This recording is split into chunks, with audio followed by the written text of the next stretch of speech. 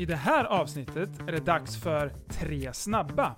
Här diskuterar vi för oss 3 helt oförberedda rubriker som ni lyssnare har skickat in till oss. Nu kör vi!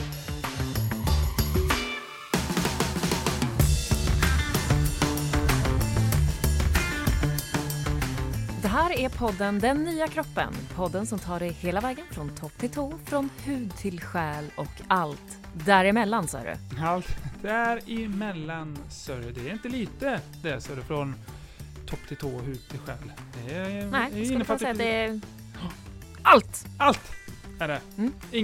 Inget kommer undan oss. Inget kommer undan oss.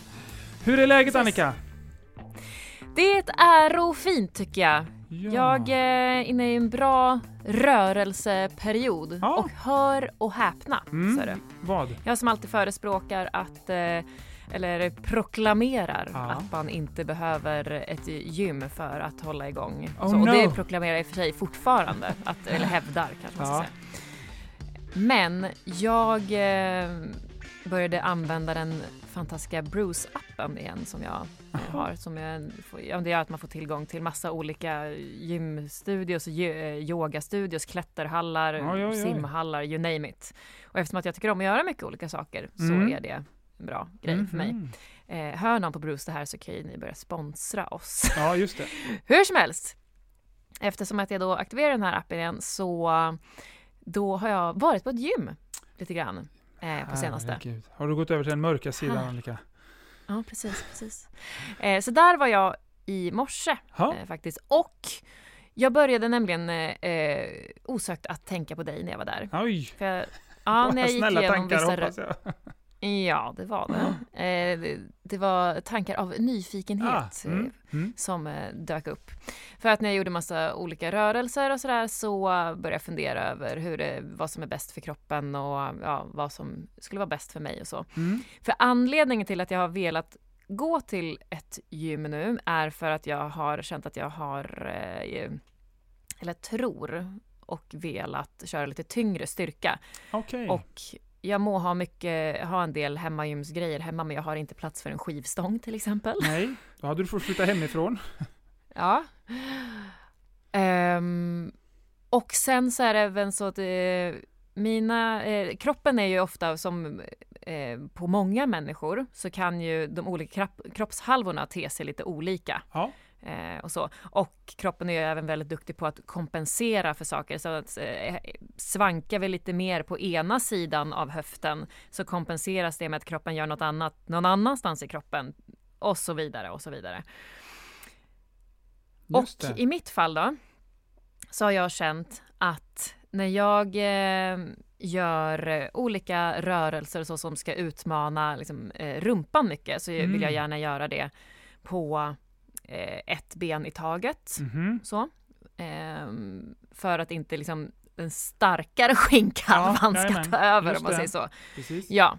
Men även eftersom att jag jobbar när jag tränar hemma och utomhus och sådär själv så märker jag att eftersom att jag märker att höger skinkhalva på mig och baksida lår det lirar inte riktigt där på samma sätt som det gör på vänster sida. Just det. Så märker jag i övningar att om jag inte liksom så här isolerar de musklerna utan jag gör någon mer så här helkroppsrörelse och sådär, men som ändå ska komma åt rumpan och låret mycket, så märker jag att jag kompenserar ju någonstans för det känns inte lika mycket på den sidan. Så då tänkte jag så här att okej, ska jag kanske för en gångs skull gå till ett gym och sen så försöka göra några mer övningar som isolerar de här musklerna mer, som bara går på baksida lår och rumpa. För att verkligen så här få känna vad ska man säga, inom situationstecken kontakten liksom med de musklerna. För jag vet att jag behöver bygga upp muskulaturen där just för att jag har haft lite strul där bak. Det låter ju fint. Lite strul där bak. Men så idag då när jag faktiskt, det här det är nästan så, det här är lite att svära i kyrkan för mig. Men jag la mig i en maskin alltså. Visst är det. Jag la mig till och med i en maskin för att verkligen så här isolera baksida lår och rumpa. Och körde ett ben i taget. Och tänkte att men nu känner jag liksom så här att det tar även på på höger sida rumpa och baksida lår, så känns det där. Ja. Men sen kommer man ju då till nästa steg. Okej, fast när jag är ute och springer sen så kommer jag ju inte bara använda en muskelgrupp i taget. Liksom. Nej. Då funkar det inte så längre. Nej. Så att, och då började jag fundera ju så där, okej, är jag helt ute och cyklar när jag tänker så här att men jag tycker att när jag gör helkroppsrörelser men som ändå ska komma åt rumpan och baksida lår, så är det svårt att känna någonting liksom på höger och jag vill säga på höger sida i rumpan och baksida lår. Jag har svårt att känna någonting då tänker jag, om då stärker jag upp, kör jag övningar som bara går på det. Ja. Tänker jag fel där, tror du? Nej. För att hålla för löpningen sen? Nej, utan den gyllene regeln för kroppen är med träning som med kosten. En hög och god variation är det bästa. Så mycket och lite av allt. Så, för hade det bara varit att du hade legat i gymmaskinen och kört baksida lår rumpa, då hade 7 dagar i veckan. Ja, 7 dagar i veckan. På ett ben. Då hade det verkligen inte bidragit till din löpning överhuvudtaget. Men nu när du känner, när du gör dina mer komplexa övningar, att du liksom kroppen kompenserar, du kommer inte åt det, du kommer inte runt det, du kommer inte förbi det, så är det ju här ett alldeles utmärkt sätt att på något sätt, precis som du gör nu, pinpointa dem. För någonting kommer hända, du rör ju om i grytan, du förändrar någonting, du ger kroppen ny input, ny upplevelse, ny, som du säger inom citationstecken, kontakt. Sådär. Och det tillsammans med att fortsätta göra dina funktionella helkroppsövningar och att löpa och liksom arbeta på det sättet, det är ju det som gifter sig och kommer ge det perfekta. Så att det är ju, du vill ju ha en regnbåge av färger när det kommer till rörelse. Men om du bara blir enfärgad så det blir inte bra. Beroende på vad du ska göra med det. Liksom. Är du kroppsbyggare, visst, då måste du väl vara lite enfärgad. Liksom så då. Men det är väl kanske enda gången det... Jag vill ha en funktionell och stark kropp så att jag kan göra det jag tycker är kul och härligt. Det vill säga typ springa, cykla, simma, klättra. Men då ska man tänka att man är lite Arnold Schwarzenegger, man ska vara lite ninja, man ska vara lite Kipkete, man ska vara lite... du kommer inte på någon mer extrem sådär, men lite mer sådär, och Buddha mitt uppe alltihop det där. Alltså du vill ha liksom, får alla de där grejerna gifta sig, det är då du blir den mest mångfacetterade och alltså smidigt tränade och sådär. Men visst, det tar ju mer tid och kanske allting kanske inte är så superintressant, därför att du slår inte bakåt volten när du tänker att nu ska jag gå till gymmet, men du gör det ju på grund av att du liksom tänker att det tillför någonting, min färgpalett av rörelse här, och därför kommer det spilla över och ge på det andra, vilket det kommer göra då. Så ibland så måste man ju kanske göra sånt, fast man inte kanske tycker det är det mest upphetsande som finns. Men det man måste veta då är att det blir mer tidskrävande och engagemangskrävande, men det måste man ju också förstå om det är så att man vill bygga en performance pyramid, som det då heter, som du vill. Det vill säga, du vill ju du vill nå högt upp på toppen. Du vill kunna springa snabbt och smidigt, du vill kunna göra mycket. Du pratade från avsnitt om att du var sugen på triathlon sådär, och lite så. Sådär. Och kroppen är som en pyramid. Sådär. Ska du ha toppen högt, då måste du ha en väldigt bred bas för att kunna bygga den höga toppen. De beror på varandra. Ju bredare bas du har, desto högre topp får du. Men det går liksom inte bygga en... Och då får du också en struktur alltså, som står i tusentals år, precis som pyramiderna har gjort. Alltså, den står där för alltid. Den trillar inte omkull, den rasar inte, en pyramid. Den är väldigt, väldigt strukturellt stabil. Så blir också en kropp när den har en god bred bas, där man har gjort mycket rörlighetsträning, mycket isolerad styrketräning, mycket funktionell styrketräning, mycket konditionsträning, mycket explosivt. Alltså när allt det där. Så. Annars så blir det bara, satsar du på ett kort, men då blir det som att då bygger du bara en smal hög pelare, och då räcker det med att det blåser lite så välter den, och så är det då blir det lättare att man skadar sig. Ja, jajamän. Så att, helt rätt. Men vill man bygga en hög pyramid så måste man ha en stor bred bas, och det tar lite tid, men väl värt. Jo, det gör det ju. Det gör det ju. Men jag blir ändå glad över att höra ditt svar, och då känner jag mig ändå ganska trygg, för att variation har jag verkligen i min träning. Jag tränar ganska jag har ganska mycket rörelse per vecka. Och visst, det tar tid, men jag mår ju också bra av det. Ja, det är härligt. Det är simning och det är löpning och spänst och styrketräning och yoga. Och jag hade någon liknande upplevelse här som senast igår kväll. Jag hade, nu blir det i förrgår då, så gjorde jag liksom något explosivt benrörelse sådär då, för att liksom just gå på gluttar och liksom, ja, alltså jag hoppas studsa, men gluttarna, gluteus maximus. Sådär, få lite driv. Fick inte medius och minor vara inblandade och leka? Ja, men då de faller under gluttarna då. Det är plural, gluttarna. Just det är sant. Så, och sen så igår då så kände jag bara, det var en bra övning, för nu känner jag att jag har en röv här, för det var hemskt vilken träningsverk det var. Och sen så hade dagen gått och jag bara, jag vill nog springa lite intervaller ikväll. Jag jobbar ju sådär lite att jag går ju på smak. Liksom sådär, men ikväll så känns det som att jag vill nog springa lite intervaller. Sådär. Och så hade jag beklagat mig. Det hade jag ju inte, men jag sa till fru, jag är som träningsvärk i rummet. Hon bara, jaha, ska du verkligen springa intervaller då? Sa hon. Ja, det ska jag verkligen, sa jag. Därför att, och det kände jag också när jag sprang, att jag hade liksom, det fanns en rumpa på ett helt annat sätt där när jag sprang. Det är skönt att känna. Ja, och då kunde jag också i intervallerna få ett helt annat alltså en helt annan kontakt, en helt annat löpsteg. Jag tänkte på det då, att hur de två gifte sig med den träningsverken som inte var helt bedövande. Jag hade liksom, alltså det var en god träningsverk, men liksom en härlig, påtaglig. Men hur jag, när jag sprang då, så fick jag en mycket, mycket mer högre medvetenhet i mina ben och kunde driva på ett helt annat sätt än att man hade liksom, än när man hade haft 2 veckors ben som inte hade gjort något i princip, som bara behövde lufsa igång, så är det mer som att springa på 2 höga spaghetti liksom innan det riktigt. Så, men här fanns det liksom ett grundtryck och liksom en aktivitet i benen som gjorde att det blev väldigt roligt att springa intervaller. Så där kan jag, för att fylla i just det du sa då, att variera det är ju det gifter sig väldigt bra och beneficial for the body. Välbehövligt, väl någonting sådär. Välgörande för kroppen. Nej, men och varför jag ville ta upp det är just för att både du och jag tror jag i alla fall liksom förespråkar ju ofta och gärna liksom när man rör på sig att gärna jobba med den egna kroppen mycket och gärna göra rörelser som involverar hela kroppen också. Ja. Gärna liksom från händer till fötter liksom. Och så att hela... Visst, en övning kan vara riktad på så sätt att den är till för mycket för att stärka rumpa och baksida lår som jag pratade om. Eller det är till mycket för att stärka magen eller så. Men både du och jag väljer ju ofta övningar ändå som, även fast det är där mestadel av krutet läggs, så involveras ändå liksom typ händer och fötter också och hela kroppen. Ja.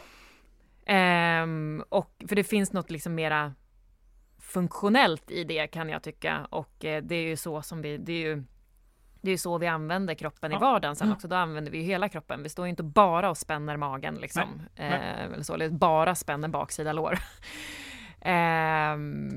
Så därför just att jag blev så bara, fasiken, tänker jag rätt nu eller inte när jag isolerar en muskel och tränar så? För det är inte så jag kommer använda det sen. Men sagt vad, det är möjligt, om jag stärker upp där så kanske det kommer hålla bättre sen när jag ska springa också. Och då fortsätter jag ju att stärka där också. Ja, precis. När jag springer också. Ja, helt rätt. Så kan ni lyssnare också tänka, tycker jag. Men du, Annika, nu så har vi avsnitt 41 på gång här. 41! Vad duktiga vi har varit. 41. Ja, vi bingo längst bak i salen. Ja. Och nu har vi liksom på något sätt skapat en liten, jag tycker det är en liten en poddskatt, om jag får vara riktigt ärlig, liksom 41 stycken kalasavsnitt där vi tar upp både det ena, det tredje och det fjärde och det femte. Allting från topp till tå, till hud till själ. Sådär berör vi ju i alla de här avsnitten. Och på något sätt så har vi nått liksom den här lilla poddskatten här nu då, skapat de här avsnitten för våra kära lyssnare att gå tillbaks till och botanisera i och upptäcka och arbeta med kroppen och runda liksom också av lite här vid 41-strecket så jämnt och fint. Sådär. Ja. Det är en poddserie till ända lite på något sätt sådär då. Ja, och den här lilla poddskatten som du fint benämner, den finns ju kvar här där man kan gå tillbaka i avsnitt och bläddra kring dem ämnen man tycker är intressanta. Och du och jag, vi finns ju fortfarande kvar också. Och vill man att vi ska komma och föreläsa och så gör vi gladeligen det, för det är bland det roligaste som finns. Yes, det är så det är. Och jag tänkte lite, vi kan väl bara reflektera lite över alla de avsnitten som har varit och vilka favoriter vi har, vilka vi tyckte var de mest spännande och tipsa våra lyssnare att gå tillbaks till. Vad känner du? Vilket avsnitt väckte ditt intresse mest? Har du något? Oj, för min egen del så har jag svårt att välja faktiskt, för att jag tycker att jag har lärt mig mycket av dig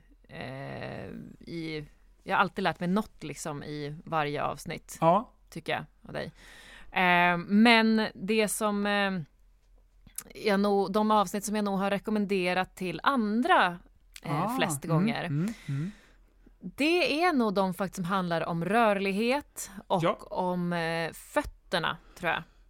Faktiskt. För det är så ofta som just faktiskt som man kommer tillbaka till det här med rörlighet och hur det funkar, och eller om någon har problem någonstans i kroppen så kommer det ofta tillbaka till fötterna och så att de tycker jag är väldigt vad ska man säga, matnyttiga. Just det. Också. Ja. Och sen så debatten kring om man ska stretcha eller inte och vad stretching ger och så här. Det är också, tycker jag, där har många människor olika åsikter och sådär och vad som händer och så. Och där kan det vara lite kul också, så bara, men lyssna på det avsnittet får vi se vad du tycker. Jag tror det var avsnitt 3 som vi gjorde. Ja, just det. Tror jag. Stämmer nog. Ja. Och sen så kommer jag ju tillbaka till avsnittet om tv-shopstrender och grejer. Det var ju det avsnittet då jag har skrattat som mest. Eller framförallt skrattat som mest under vårt planeringsmöte. Ja, just det. Jag kommer ihåg, alltså jag började gråta under tiden vi satt och planerade det, för att vi hittade så konstiga grejer som TV-shop eller Twins som de väl heter har levererat i olika former av träningsprylar. Alltså det är någonting jag kan rekommendera alla att YouTubea massa sådana saker, för det är så knäppa grejer som har kommit ut. Det är när det kommersiella får styra liksom och ställa över det sunda förnuftet. Ja, jag tror den bästa videon vi hittade där var väl den, kommer ihåg att jag skickade till dig en träningsmojäng som man skulle då träna bort dubbelhakan med. Ja, just det, man liksom vek hakan mot... Men det var sådana fjäder som man hade satt mellan bröstet och hakan, så ska man då så pressa ner hakan mot bröstet mot en motstånd. Och jag kände så, dels så skrattade jag och tyckte typ synd om de 2 kvinnorna som hade ställt upp som modeller för det där, för att det såg så dumt ut, som sant. Och sen så tänker jag också att okej, men vänta nu, vad är det som händer när vi är stressade i kroppen? Jo, då drar vi ju ihop liksom så här bröstet och hakan mot varandra, då drar vi gärna ihop och så, vilket gör att vi lätt får spänningar i bröstet och i halsen, vilket ska skapa ett fruktansvärt obehag. Ja. Och det kan drabba andningen och så. Det här är alltså en mojäng som där man ska göra det. Och tänker man efter lite så förstår alla också att stärka upp muskler där, det kommer aldrig göra att man förlorar en dubbelhaka. För det är liksom skinn och fett. Och man kan inte punktförbränna någonting. Så det var roligt på så, och tragiskt på så många håll. Liksom. Ja, nej, det är verkligen helt knasigt hur liksom, när kommersen får styra sådär, det går vettet precis rakt ut. Och vi är lite mjuka känslor där. För din del då, vilka avsnitt tycker du har gett dig mest eller våra lyssnare mest? Det är alltid samma som du, det är alltid så roligt att få liksom konkretisera saker. Så när frågor dyker upp och i våra diskussioner så har man, alltså när man blir tvungen att formulera och liksom skapa en förklaring av någonting, det är alltid lika givande och roligt att få dela med sig av den här kunskapen som man har ådragit sig under åren då. Men jag tyckte väldigt mycket om avsnittet med Monica Björn, som blev ett väldigt långt... det gjorde jag med. Ja, det blev ett väldigt långt och bra avsnitt, för hon är verkligen väldigt duktig på en del av kvinnohälsan som jag inte är lika duktig på som hon är, så ska man säga. Sådär. Men jag har lärt mig väldigt mycket, och det kanske framförallt det jag lärde mig, eller förstod mest och det var ju just att ta det i beräkningen, att en kvinna som kommer in i den delen av sitt liv där hon blir påverkad. Runt klimakteriet menar du? Ja, övergångsåldern, klimakteriet, där hon blir så påverkad av sin hormonella sådär karusell, att det naturligtvis har en så väldigt stor betydelse för hur hennes kropp är och hur den fungerar och så vidare. Att det är också en sån som måste tas i beaktning. Och som senast igår så hade jag en kvinna på besök där just jag plockar upp den... En patient kanske vi ska säga. Ja, en patient. Ja, en kvinna på besök. Ja, här är min klinik. En patient på besök. Där jag just plockade upp det här ämnet, den här frågeställningen och liksom la fram det till henne. Och då ska jag säga så här att det är ju tack vare det avsnittet som jag på något sätt både förstår att det är bra att göra det och att jag ska göra det när så krävs, men också att det har gett mig liksom, det avsnittet gav mig modet, kan jag nästan säga, att göra det, för att den informationen gjorde att jag fick tillräckligt mycket kunskap och förståelse för att det är någonting som har betydelse. Och det handlar om så här, jag tillför kanske just i det forumet inte någonting i form av råd eller jo, men det gör, men inte så på det sättet, utan det handlar mycket mer om att också för den här kvinnan förstå att det här är en aspekt i ditt liv att också ta i beräkning. Du måste också faktiskt, du kan inte bara se till den och den aspekten, utan nu är du i det här skedet i ditt liv. Titta och tänk och baka in även det i ditt liv för att lättare förstå vad det är som händer i din kropp. Börja relatera det, kommer det cykliskt liksom sådär, hänger det ihop med någonting annat som du också förnimmar eller som du upplever, för nu går du genom en ny typ av utvecklingsfas i ditt liv, i din kropp sådär då. Och hos just den här patienten då så föll det väldigt god jord, för hon tänkte liksom, hade själv inte riktigt tänkt sådär, så att det föll väldigt väl ut. Så det avsnittet är jag väldigt glad och tacksam för att vi gjorde det, för det har gett mig väldigt mycket. Det behöver ju heller inte handla om att man just bara ska acceptera att nu går jag in i klimakteriet och är det så här. Absolut inte.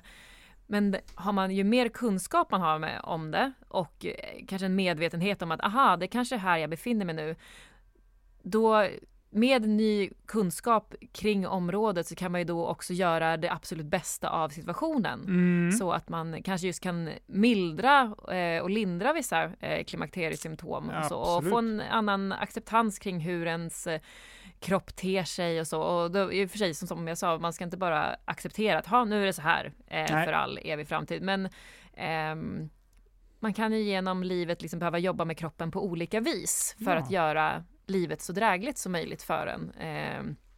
Och det där kan man ju få mer kunskap kring och hjälp kring liksom, ju mer man lär sig. Yes, det är så det är. Så. Och söker kunskap kring det också. Och där Monica Björn som vi spelade in med där, hon har ju också skrivit flera böcker på ämnet. Stark inom klimakteriet till exempel. Just det. Det är väldigt intressant. Och hon har den senaste ute nu, 50 plus heter den, tror jag. Bestämt, bara kort och gott, med någon hormoner, träning, kost, har den någon underrubrik också, nu kommer jag inte ihåg vilken riktigt ordning det är, men så det är också väl värd läsning om man vill liksom fördjupa sig lite i det. Och Monica är en väldigt klok och sund kvinna med goda värderingar som vi hejar på från alla håll och kanter. Precis. Bra, men du, det är dags att köra 3 snabba, va? Ja, precis. Vi kanske ska komma till det också. Det är dags för 3 snabba idag. Exakt, det var det vi skulle göra. Vi rullar igång. Det är vi. Bästa träningen för att hålla ett flöde i lymfan?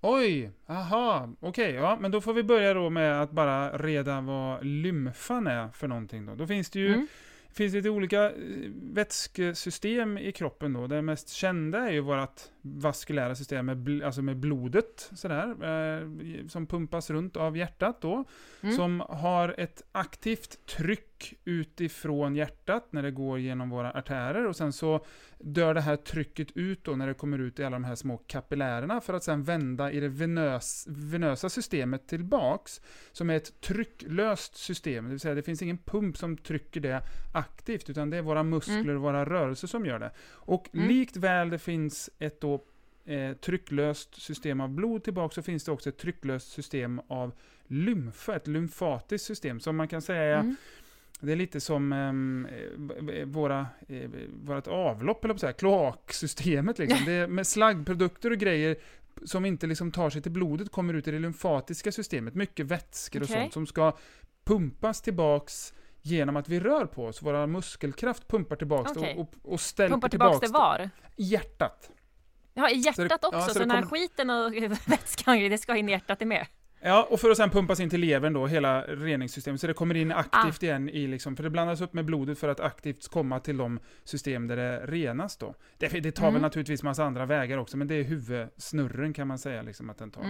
Och då är det ju så här att det finns det då klaffar, så att man kan tänka sig att både venerna och det lymfatiska systemet är som slangar sådär. Och när man trycker på slangen så finns det klaffar som ser till att då rinner det bara åt ett håll liksom. Det kan bara rinna uppåt mot hjärtat hela tiden. Och de här klaffarna ser till att det inte rinner bakåt ner mot egentligen fötterna eller ut i fingrarna igen sådär, utan det rör sig framåt. Och det som klämmer på de här slangarna är ju vår muskelaktivitet då. Och där vaderna är en av de primära pumparna för både det lymfatiska men också det venösa återflödet. Och de är det både genom sitt direkta tryck men också genom att de hjälper till att skapa en tryckskillnad i kroppen. Och därför det kan vara så väldigt hälsosamt med stödstrumpor som man drar på sig när man till exempel flyger eller man vet att jag ska sitta länge eller man vet att man har lite problem med att man drar på sig vätska sådär. Och eller de som springer mycket och håller på och grejer har även stödstrumpor därför att det ger en avlastning för kroppen, så hjärtat och hela kroppen måste jobba så fantastiskt mycket ändå för att få ett långt lopp eller ett hårt träningspass att funka, och då kan man tillföra lite passivt tryck nerifrån och upp genom att ha då kompressionsstrumpor som ökar trycket i vaden mer än vad själva vadmuskeln gör själv då. Och som skapar också ett konstant tryck, så att när hjärtat trycker ner blod i foten så finns det ett tryck där som en gång liksom så här, trycker tillbaka upp mot hjärtat igen. Muskeln måste liksom inte göra hela jobbet själv då. Så det är väldigt kort och snabbt vad det är för någonting. Ja, men du har två frågor på detta va? När man säger, för här ska jag erkänna min okunnighet. Lymfan är jag inte alls påläst kring. Men när man säger lymfan, är lymfan, har det en station eller är lymfan ett samlingsnamn för hela lymfatiska systemet med all vätska och allt vad det innebär? Ja, det ska jag säga. Man säger då, och sen så pratar man om lymfknutar pratar man om då. Och det är ju alltså platser, och de finns ju väldigt mycket i armhålorna eller kring armhålorna. De finns i gömskarna, de finns upp längs med halsen, och det är ju där de här lymfvenerna kommer. Ja, körtlar, precis. Där de kommer att anknyta, det är som knutpunkter liksom, där rondeller där flera vägar går in på något sätt. Och det är de också som oftast då svullnar vid allergiska reaktioner sådär. Det är också, har man otur då blir stucken sådär av jag har ju lite lätt allergi kring har haft i alla fall, det var länge sedan jag blev stucken då, men av bin och getingar och sådär. Och lite lätt, inget farligt, men jag reagerar kraftigt. Och jag minns när jag var liten någon gång så blev jag stucken i foten då av en geting. Och svullnar då upp över hela halsen och i armhålorna, för den busen då träffar mitt i alltså måste ha träffat mitt i lymfan då, så det bara så här, svupp, så var det liksom i hela kroppen då. Så det svullnar liksom inte bara i väven där gadden satte sig då, om det kanske hade tagit intramuskulärt mer eller bara under huden i fettet, så hade det kanske så. Men det här tog verkligen så att pang, hela jag svullnar upp på en grisblink. Det var liksom helt maniskt. Men det visar liksom hur, det är både i relation till hur min allergi eller min kraftiga reaktion, hur snabbt kroppen kan transportera något i kroppen och var liksom den största reaktionen sker då, just runt hals och armhålor och gömskar och så vidare. Så att det är de här knutarna, så hela lymfan. När man pratar om lymfan så pratar man i regel om lymfvätskan då, men det lymfatiska systemet, man säger det innefattar ju då både själva kärlen och de här knutarna. Körtlarna menar du? Eller nej, kärlen och körtlarna menar du? Kärlen och körtlarna, ja precis. Okej. Ja. Och vad är då bästa... bästa träningen för det. Sådär. Det är det som är frågan då. Och det lite tråkiga svaret då är ju all träning. Egentligen så. Det var min av att nu ha lärt mig lite grann av lymfan så var det min spontana känsla också. Ja, rörelse liksom bara. Ja. Exakt så är det. Men då kan man kanske tänka att det finns förvisso sån träning som är lite bättre. Något form av knäböj eller? Nej, jag tänkte på bada. Jaha, ja. Okej, det trodde jag. Jag tänkte först på det, men jag tänkte att det kan det inte vara. Linus hatar ju att bada. Ja, det gör jag. Så det är ju, men det har inte det med det. Men du lät så positiv, det var det. Ja, därför att det är väldigt positivt att bada. Men för när man sänker ner sin kropp i vatten så utjämnas trycket i den. Så att då finns ju plötsligt inte, när du står upp på 2 ben så är trycket liksom neråt i fötterna och då blir det lätt att benen svullnar. Så om man har problem med lymfan. Men om man befinner sig i vatten så blir man ju tyngdlös mer eller mindre, alltså man flyter, och eftersom vi består till väldigt hög grad av vatten så blir det ett väldigt lågt tryck i hela kroppen och kroppen kan väldigt lätt svullna av. Så att simma eller bada, om man ska vara riktigt, riktigt noga, är väl trots allt den absolut bästa träningen om det är så att man vill minska, eller så här, om man vill öka på sitt lymfatiska flöde, så är det ju det. Det är kanske inte riktigt, du får det ju praktiskt och lämpligt och nästan varje dag sådär, men har man inte närheten till vatten så måste man kanske släpa sig till badhus och de har inte alltid öppet och hej och H1 och 2, så att det kanske inte är riktigt lika lätt som att bara rulla ut yogamattan där hemma och göra någonting, men ska man vara lite petig så är den väldigt så är det väldigt, väldigt bra. Men nu dyker upp följdfrågor för mig i det här nu, eftersom att jag inte kan lika mycket om det här som du kan. Vad tror du kan vara anledningen till att våra lyssnare här skriver och frågar om bästa träningen? För jag tänker någonting i mig säger mig att man kan ha problem med lymfan då. Och liksom vad kan man ha för problem och vad blir konsekvensen av det? Det finns många olika typer av problem med lymfan, men det generella då, om man ska ta de lite mildare problemen, de som de flesta på något sätt kanske upplever är problematiska och som man kan själv behandla lite, det är just det att man samlar på sig väldigt mycket vätska i kroppen då. Och det gör man då företrädesvis då i fötter, runt anklar blir det väldigt, alltså när fotleden ser ut att vara liksom lika liksom rak som hela vaden och foten, det blir som liksom en liten stubbe, det finns ingen form kvar därför att det svullnar där nere. Eller att man generellt känner att i hela kroppen att man är liksom, det finns mer vätska i vävarna än vad man kanske uppskattar sådär. Och för kvinnor så kan det märkas väldigt väl i relation till den normala cykeln som en kvinna har tydligt i sin kropp. Att man gör det, och jag tror att de flesta kvinnor kanske upplever, men har man ett litet frågetecken kring sin lymfa så kan man uppleva det ännu kraftigare och ännu mer då. Det blir ett ännu tydligare liksom så att det händer någonting. Varför det blir så är lymfan ett system, vilket betyder att då är det ett systemiskt problem. Det betyder att med största sannolikhet så har du nog någonting med balansen i kroppen att göra, och de 2 huvudpunkterna som styr balansen den primära är ju kosten och stressen då. Och de 2 är lite gifta med varandra. Så att träning för all del, men jag menar, det är inte så avhängt på vad du gör. Mer om du inte gör någonting så kan man ju alltså så få problem också. Men jag menar, kroppar som är inaktiva svullnar inte med en gång och får inte lymfatiska problem det första de gör, utan det är någonting annat som ligger och triggar det i regel då. Och det här är väl kanske inte mitt primära bord som jag jobbar med så, utan det finns människor som är duktigare på det. Men stress och kost är ju det som i regel någonting, alltså i kosten, som triggar och stressar systemet så att det inte riktigt funkar så. Och det där är ju jättelurigt att reda i. Det är en djungel det där att få ordning på det. Men jag skulle säga så här, väldigt många tänker att om det är kosten så måste jag tillföra någonting.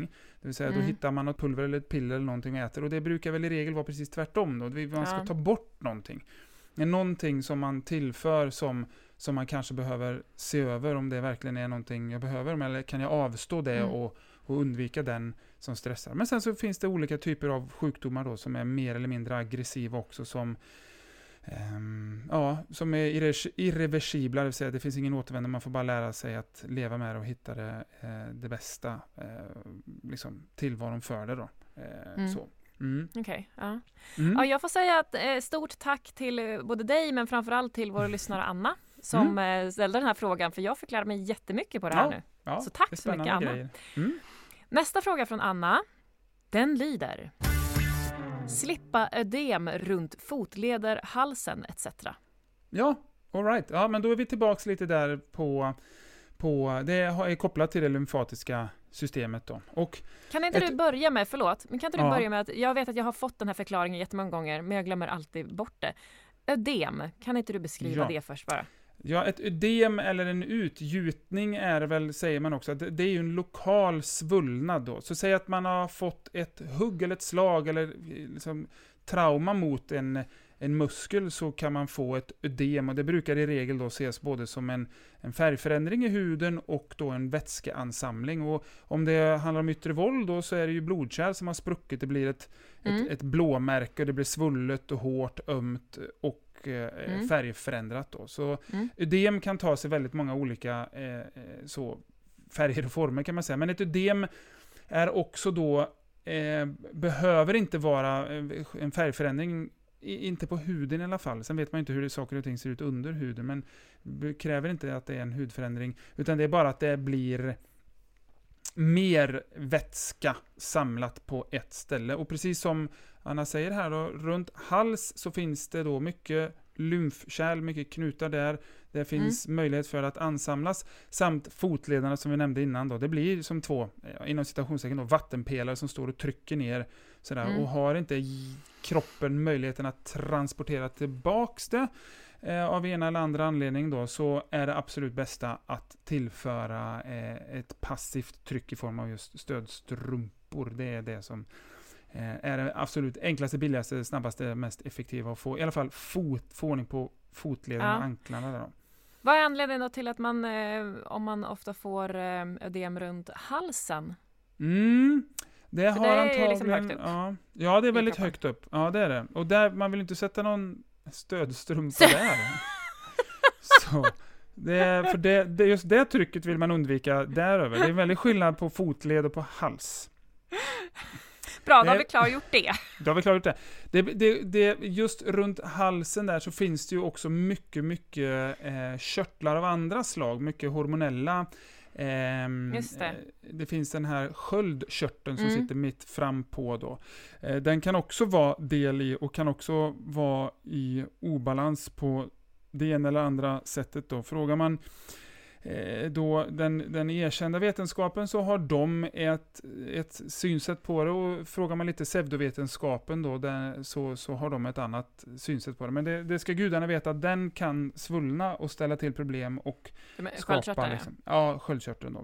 Och det är mycket med hormoner, och det är ju då ett autoimmunt tillstånd då, där då kroppen på något sätt har agerat mot sig själv. Menar du om där? Ja, om det är det. Så får man vissa reaktioner då. Men det kan också vara så här att sköldkörteln bara kan sluta producera tillräckligt då med tyreoidehormon då, som det heter, och som styr ämnesomsättningen. Och det skapar en generell svullnad i kroppen, därför man gör inte av med så mycket energi, man får inte den farten på kroppen som man behöver, och då kan det säkert tänkas att det kanske svullnar lite mer runt halsnack, och framförallt om den inte mår så bra. Men annars så har vi de klassiska lymfknutarna som också ligger där på något sätt runt nyckelbenen, ligger väl de mer, men naturligtvis kan det klättra upp och ta sig liksom lite högre upp.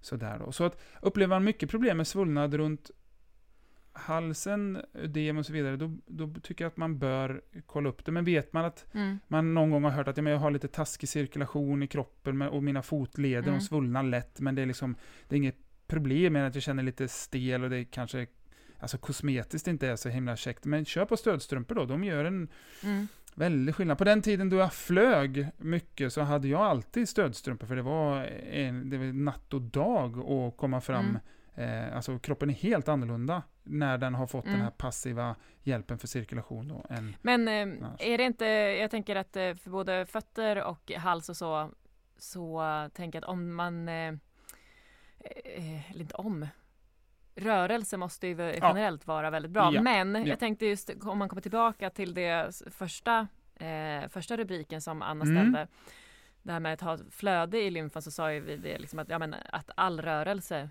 är bra.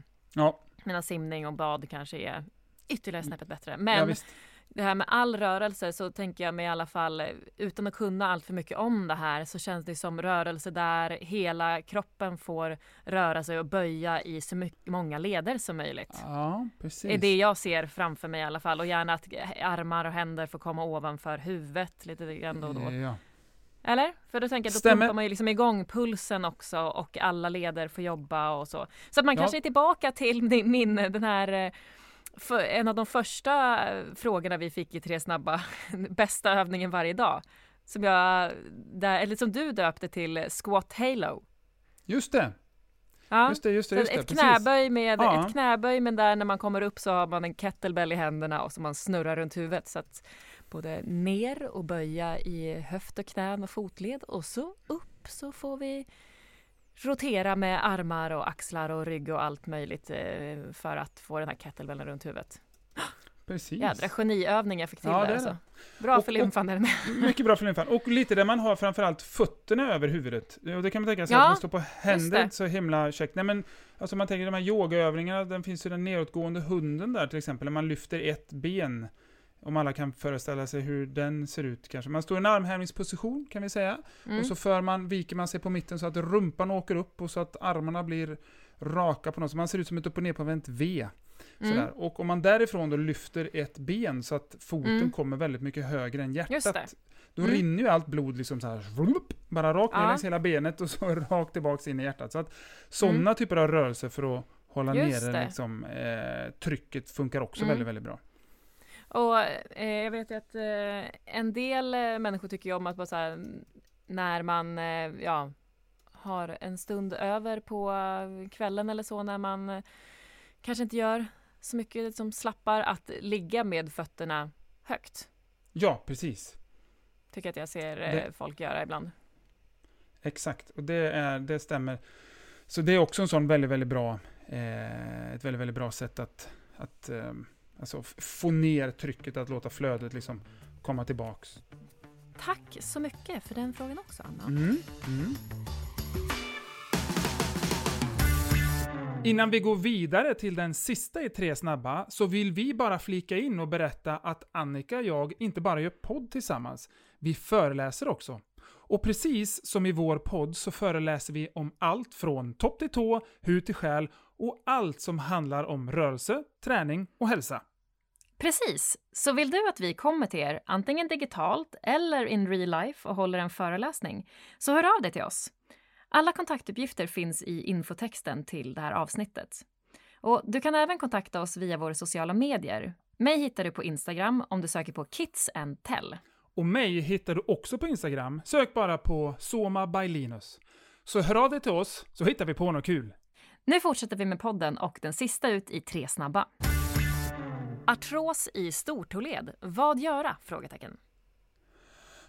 Vad säger magistern? Då kan vi börja med att reda lite i vad artros är för någonting då. Och artros är ju så speciellt, artros är ju ingenting. Nej. Det är det som är problemet. Säg det till de som har ont av det. Ja, det är det som är problemet med artros. Artros är alltså en förslitningsskada. Det är någonting som ska vara där har försvunnit och därför uppstår då smärtupplevelsen av artros. Så att i varje led så finns det då ledbrosk som ska glida mot varandra. De här ledbroskerna är ju så här otroligt glatta. Det finns ju ingenting, jag tror jag har sagt det förut, men jag säger det igen. Vi människor har skapat mycket saker som har låg friktion i olika typer av applikationer i världen där ute. Men vi har inte ens kommit i närheten av att skapa någonting som glider så lätt och bra som just brosk mot brosk. Det finns ju den här speciella då, synovialvätskan, den här ledvätskan som också gör då att det blir så otroligt glatt. Så väldigt, väldigt lite friktion och energi går ut i rörelser av leder. Därför att det ska bli så optimalt och lätt som möjligt för kroppen att att röra på sig naturligtvis. Men av olika olyckliga anledningar då så kan skador på ledbrosket uppstå. Och det kan vara många olika anledningar till varför. Men när en liten skada uppstår då och man fortsätter använda leden så börjar ledytorna gnaga lite mot varandra och över tiden då så de förlorar sin glatthet liksom. Ja, de till och med ledbrosket gnags bort på sikt så att det blir ben mot ben istället. Och för den som inte har artros så går det väldigt lätt att föreställa sig hur det känns, för alla har någon gång slagit i smalbenet sådär, när man bänkt i det riktigt ordentligt. Och då klappar man till någonting som kallas för ett perioster eller en benhinna. Och den är otroligt känslig. Så.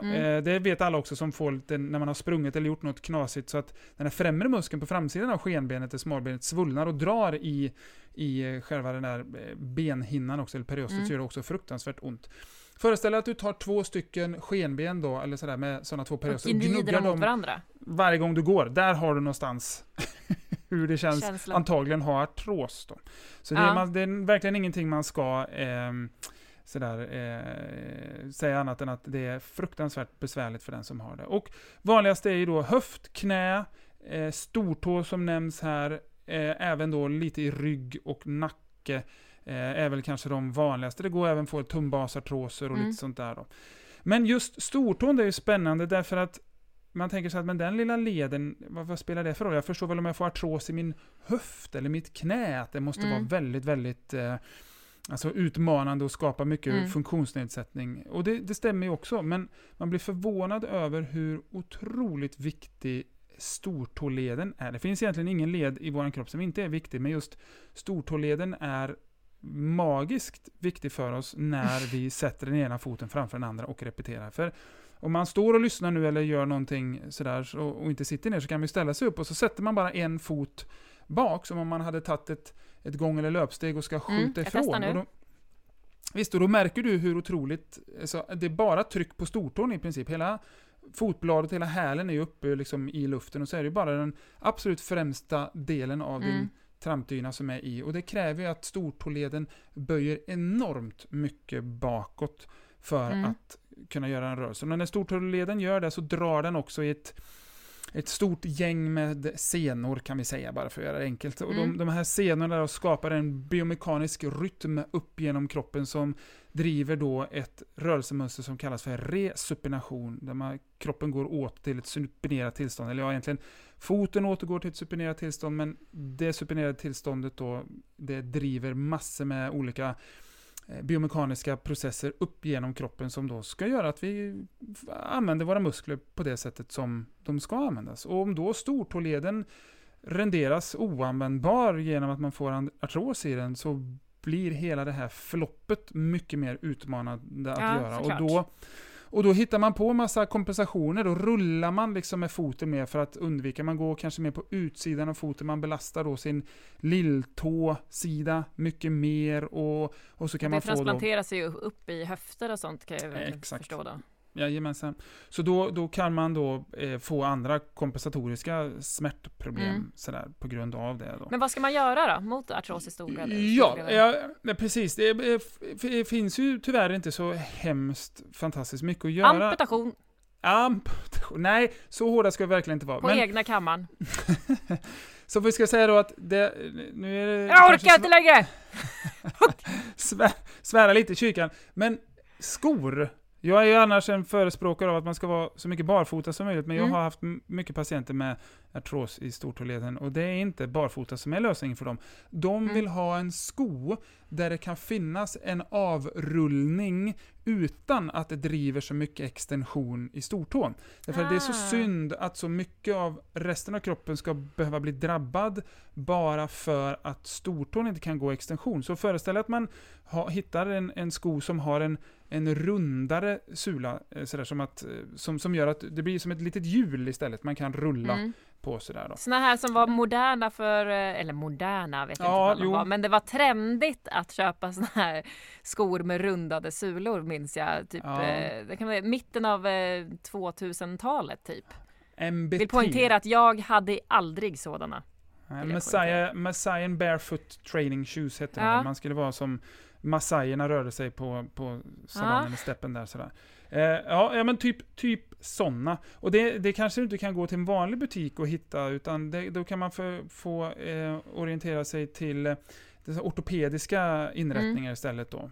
De kan ha sådana. Om det nu är så att det är väldigt, väldigt, väldigt problematiskt om man upplever sådär. Sen annars så finns det lite manuella tekniker man kan göra, men det är också väldigt individuellt beroende på hur det ser ut. Finns en hallux också inblandad, det vill säga att man får den här lilla klassiska knicken knölen liksom på utsidan av foten. Eller vad på insidan blir det vid stortån. Ja, på insidan av stortån. Så stortån ser ut att peka liksom åt, den pekar inte rakt fram, den pekar liksom ut lite sådär då.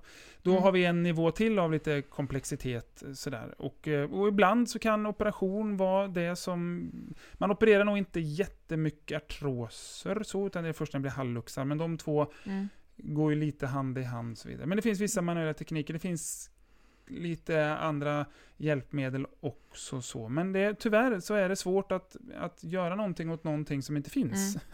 Men då, de här manuella teknikerna, jag antar, eller tycker mig höra i dig, att man egentligen inte vill gå in på så mycket råd där, utan att då bör man i så fall uppsöka hjälp hos en fysioterapeut till exempel, så att man får rörelser och saker som man kan göra, men som är anpassat för just den personen. Ja, exakt så. Precis. Och den personens problem. Precis. Men jag tänkte, när man har artros i knäna eller någon annan höfter för den delen också, så rekommenderar man ju gärna rörelse. Och jag för mig att du har sagt att det egentligen inte finns någon forskning eller bevis på liksom att artrosen försvinner, eller liksom att det som har hänt i leden försvinner, utan att det snarare handlar om att musklerna runt om byggs upp, vilket gör att ledytorna dras lite grann ifrån varandra. Ja, det stämmer. Minns jag rätt då? Ja. Minns jag rätt. Kan man tänka likadant kring stortåleden?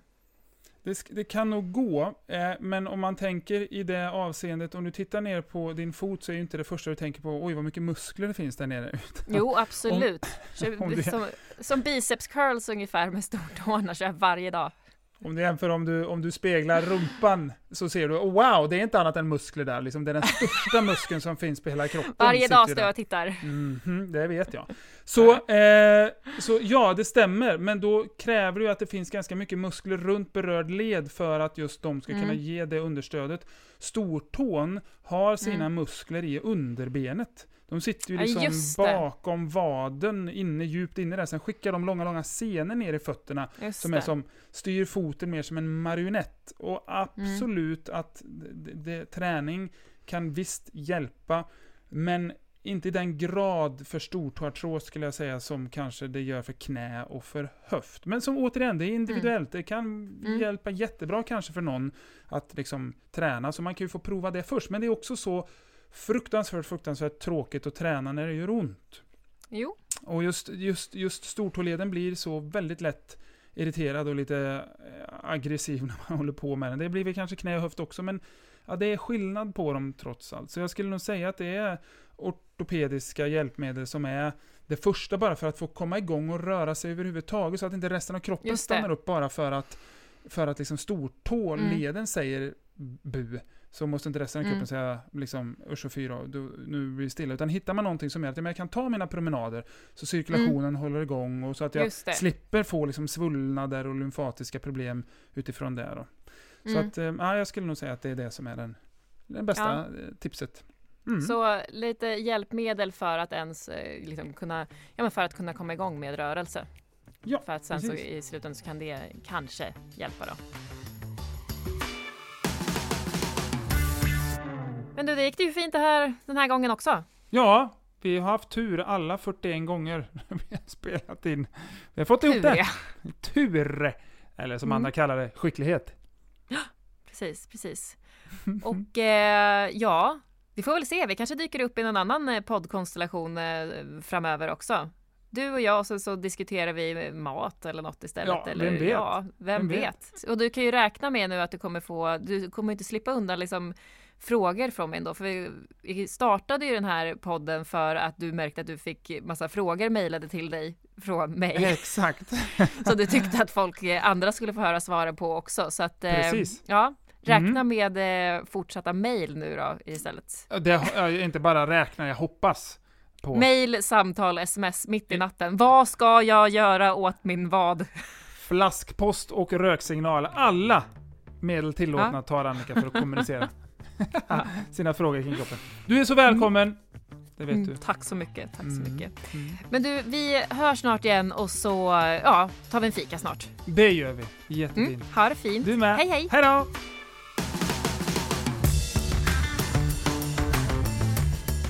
1, 2, 3, le clap. Jag vet inte vad det där blev så bra. Eftersom du sa le clap så visste jag inte exakt. Kalas, klapp.